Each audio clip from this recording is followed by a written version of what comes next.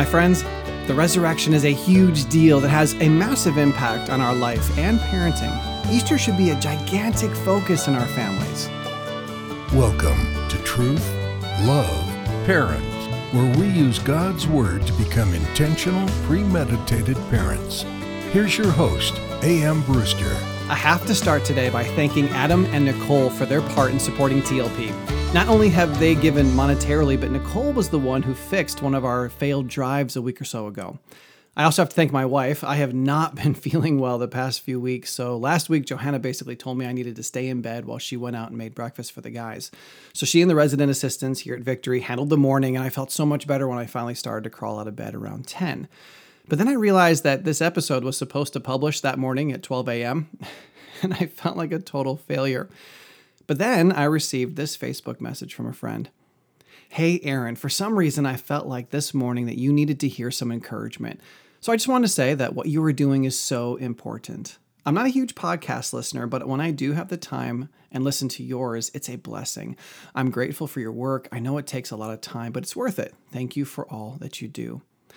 I then shared with her what a timely blessing she had been and how the Lord had used her to lift my spirits that morning. And she replied, God works in cool ways. You had just come to my mind like 3 times in a row, and I felt like that meant something. It's easy to feel like, what's the point? I'm struggling trying to get my next book done by June, and I have regularly asked myself a similar question. Does anyone care? But obedience doesn't mean acting when we know the return. It just means acting based on our trust. I must repeat this daily. I hope you feel better soon, and something that has helped me tremendously is remembering that getting off schedule with producing content is okay. I'm hardly blogging at all right now because I just can't while writing a book. Take the pressure off. You'll do it when you're able. So I took her advice and published this episode as soon as I could, and I think we should all take her other advice though. Obedience doesn't mean acting when we know the return. It just means acting based on our trust. Today we're going to talk about a few more implications and applications concerning the resurrection of Christ, and I hope that we're prepared to obey simply because we trust God. But before we do that, please click on the 5 ways to support TLP link in the description of this episode to learn more about who we are and how we desire to glorify God by equipping dads and moms all over the world to be the parents that God called and created them to be, and how you can be part of that. So let's learn the truth, understand the truth, and believe the truth, which of course means that we actually live that truth out in our daily lives and parenting. If you didn't join us last time, you really need to stop this episode and listen to that one first. Last time we started studying 1 Corinthians 15. We saw the absolute importance of the resurrection to our faith, but also to our daily lives. I also mentioned last time that I would comment on the fact that some Christian families prefer not to celebrate Easter due to its worldly commercialism. I will comment on that, but I think I need to do it next time. I was looking at the amount of info today, and I just want to respect your time. Okay, so today we start in verse 35 of 1 Corinthians 15 and learn about Paul's third implication of the resurrection. And don't forget that these last 2 episodes have extremely robust free episode notes available at truthloveparent.com. The third implication of the resurrection is that not only will we be raised from the dead, but our resurrection will leave us better than we were because of the resurrection body. Verse 35 reads, But someone will ask, How are the dead raised? With what kind of body do they come? You foolish person. I love the way Paul doesn't pull his punches. May we all be so bold when it comes to speaking the truth. And he goes on to say, What you sow does not come to life unless it dies. And what you sow is not the body that is to be, but a bare kernel, perhaps of wheat or of some other grain. But God gives it a body that he has chosen, and to each kind of seed its own body. For not all flesh is the same, for there is one kind for humans, another for animals, another for birds, and another for fish. There are heavenly bodies and earthly bodies, but the glory of the heavenly one is of one kind, and the glory of the earthly is of another. There is one glory of the sun, and another glory of the moon, and another glory of the stars, for star differs from star in glory. So it is with the resurrection of the dead. What is sown is perishable, what is raised is imperishable. It is sown in dishonor, it is raised in glory. It is sown in weakness, it is raised in power. It is sown a natural body, it is raised a spiritual body. If there is a natural body, there is also a spiritual body. Thus it is written, the first man, Adam, became a living being. The last Adam became a life-giving spirit. But it is not the spiritual that is first, but the natural, and then the spiritual.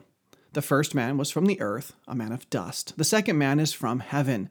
As was the man of dust, so also are those who are of the dust. And as is the man of heaven, so also are all of those who are of heaven. Just as we have borne the image of the man of dust, we shall also bear the image of the man of heaven. My friends, does that truth not stir your hearts? We will be changed. I will not always carry with me this cursed body.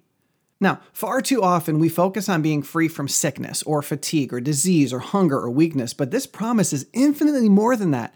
Born again believers will have no sin. The glory of this resurrection focus is to systematically draw our understanding to the fact that the gospel absolutely will and must change us, not merely physically, but spiritually. All this talk of spirituality and being imperishable and change is supposed to be drawing our attention to the necessary spiritual change that must occur if we are going to live in God's presence for all eternity. Those in hell will be sinfully separate from God for all eternity. Those in his throne room must be perfected and sinless forever. My friends, if you are in Christ, you have to be different. We will be changed in the future, but we also need to be being changed now by holding fast to the word like the chapter began. Yes, but Aaron, still, what does that mean? What does it look like? What does it mean to hold fast to the word? Don't worry, Paul's almost there. Just stick with us. Okay? Then Paul moves on to explain the mystery and the victory of the resurrection. Verse 50 says, I tell you this, brothers, flesh and blood cannot inherit the kingdom of God, nor does the perishable inherit the imperishable. Behold, I tell you a mystery. We shall not all sleep, but we all shall be changed. In a moment, in the twinkling of an eye, at the last trumpet. For the trumpet will sound, and the dead will be raised imperishable, and we shall be changed. For this perishable body must put on the imperishable, and this mortal body must put on immortality. When the perishable puts on the imperishable, and the mortal puts on immortality, then shall come to pass the saying that is written, Death is swallowed up in victory. O death, where's your victory? O death, where's your sting? The sting of death is sin, and the power of sin is the law. But thanks be to God who gives us the victory through our Lord Jesus Christ. This stands as Paul's final and climactic refutation that should have left all critics stunned in silence if they even dared to remotely consider the logical and biblical implications Paul was making. But it also stands as the pinnacle for everything that comes next. Paul was not merely making these observations to refute a false doctrine. Paul wasn't simply giving us a joyous glimpse into the pie in the sky and the great by and by when we no longer die. Paul outlined these dramatic truths because they have very real, tangible, and necessary applications for today, this week, this month, this year, and this life. And that's where verse 58 starts. Therefore, my beloved brothers, be steadfast, immovable, always abounding in the work of the Lord, knowing that in the Lord your labor is not in vain. And here Paul makes full circle. Once again, the beginning and the end of the gospel is that it changes us. It will change us physically when we die or Christ comes back to claim us. It will change us spiritually when we die or Christ comes back to claim us. But before all of that, the gospel will change us spiritually when we believe, and it will continue to change us as we live on this earth. So Paul starts the passage by referring to our spiritual change now. He substantiates the power and process of that claim by discussing the resurrection and the implications those truths will have when we leave this world. And then he uses all of that as the logical reasoning to justify our worthwhile labor in the Lord. Seriously, if God can do all of that future work, why on earth could he not do a present work? If God has those high expectations for our future metamorphosis, what would lead us to believe that he's not doing that work now? And it's this on which we want to focus in our last few minutes. In verse 58, Paul says, therefore. Everything that comes after is Paul's logical application of the previous truths discussed in the entire chapter. First, he starts with, my beloved brothers. He's talking to those who have not believed in vain. He's talking to those who receive the gospel, stand in the gospel, are being saved in the gospel, and who have proven it by holding fast to the gospel. He's talking to those of us who are parenting in Christ. Then he commands us to be steadfast. The word steadfast can be translated many ways, yet most of the forms have to do with becoming something. It can refer to coming into existence, coming to pass, arising, becoming finished, or being made. You see, God wants us to be. He wants us to not only exist, but to exist in such a way that we are determinately new. He wants our conversion to make us new, but not just new. He desires that the new man be created at the moment of regeneration, be an enduring and stalwart testimony to the resurrection power of God. To this point, J.C. Ryle said, quote, "Tell me not of your justification, unless you have also some marks of sanctification. Boast not of Christ's work for you, unless you can show the Spirit's work in you." Unquote. And our beloved C.S. Lewis wrote, quote, "If conversion makes no improvements in a man's outward actions, then I think his, quote, conversion was largely imaginary." Unquote. But Paul does not merely call us to be steadfast. He adds another layer when he commands us to be immovable. When a skier hits a tree, the skier will be assured that the tree is steadfast. The tree exists. But we all know that no tree is truly immovable. I hiked along the painted rocks on the southern shore of Lake Superior and was amazed to see just how many trees had toppled over at the roots. Time and wind and erosion have quite the ability to move a tree. But God not only wants us steadfast, He wants us to be immovable. This word is a hapax legomena. If you've listened to the show for any period of time, you know that that word just simply means that it's not used anywhere else in Scripture. It's still, though, its meaning is clear. Those who have received the gospel stand firm in it. Consider Ephesians chapter 6. Verse 13 tells us that we take on the whole armor of God in order to withstand in the evil day. And having done all to stand, verse 14 commands us to stand in the armor of God, truth, righteousness, the gospel of peace, faith, salvation, the word of God, and prayer. That is the attire and lifestyle of someone who is immovable. But Paul doesn't stop there. Not only are we to be steadfast and immovable, we're called to always abound in the work of the Lord. Listen, when God says always, He's not being hyperbolic. We need to stand firm in Christ in line at Walmart.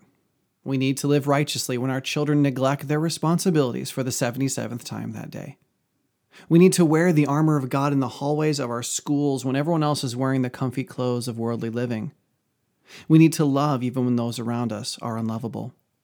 There's no time that we may uproot ourselves from the holiness of God. There's no excuse for ungratefulness, grumbling, gossip, and pride.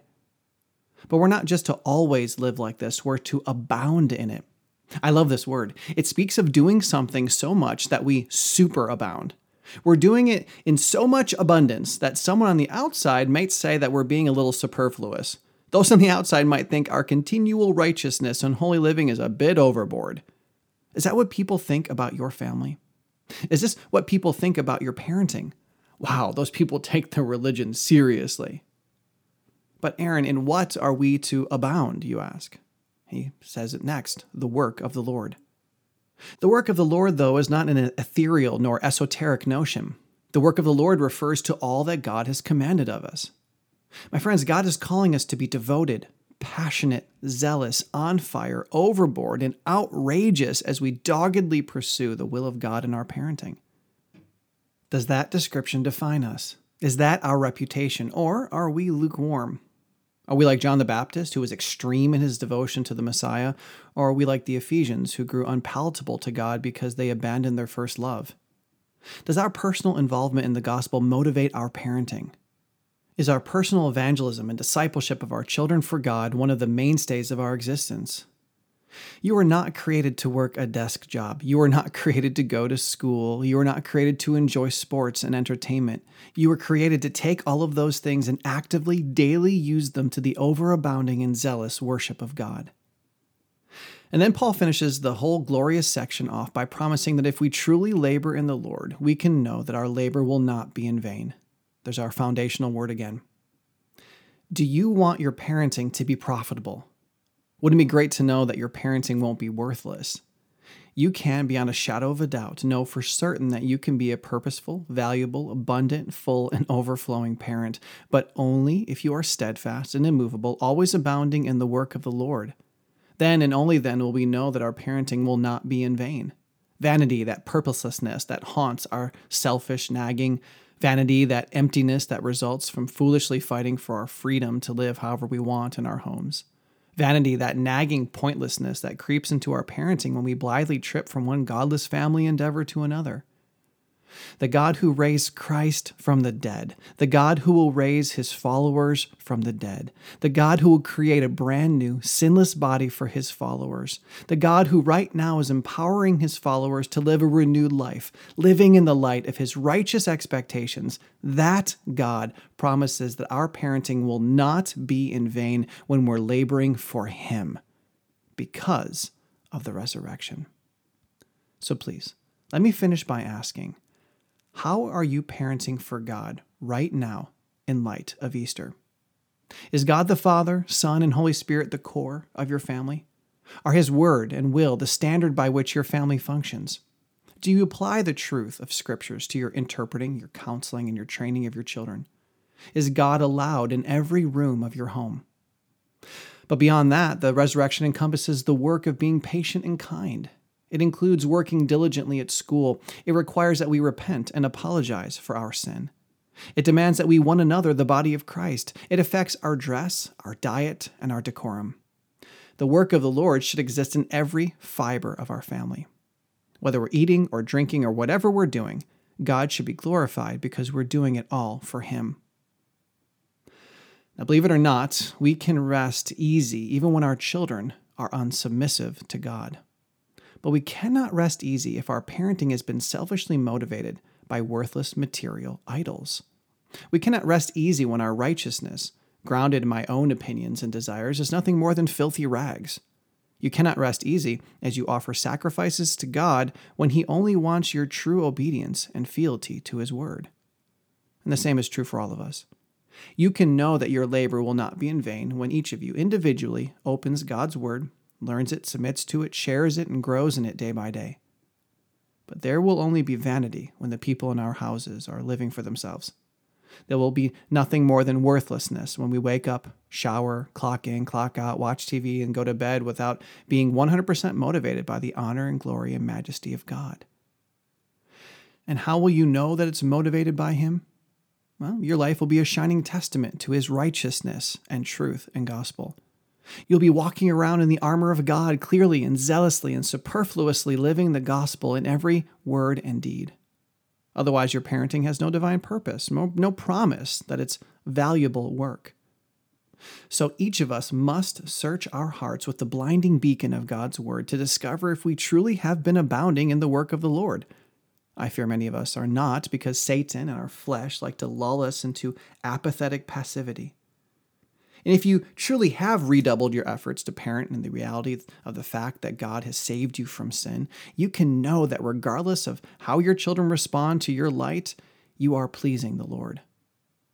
Therefore, my beloved brothers, be steadfast, immovable, always abounding in the work of the Lord, knowing that in the Lord your labor is not in vain. Now, I found that too often we spend a lot of time discussing the crucifixion at Easter, and not as much time discussing the resurrection. But the crucifixion is important too, so on our next episode, we'll talk about some of the more confusing elements concerning the crucifixion and why my family has stopped celebrating Good Friday. Dun, dun, dun. My friends, the resurrection is a huge deal that has a massive impact on your life and parenting. Easter should be a gigantic focus in our families. Look at what it does for us. So, to that end, I'll see you next time. Truth, Love, Parent is part of the Evermind Ministries family and is dedicated to helping you become an intentional, premeditated parent. Join us next time as we search God's Word for the truth your family needs today.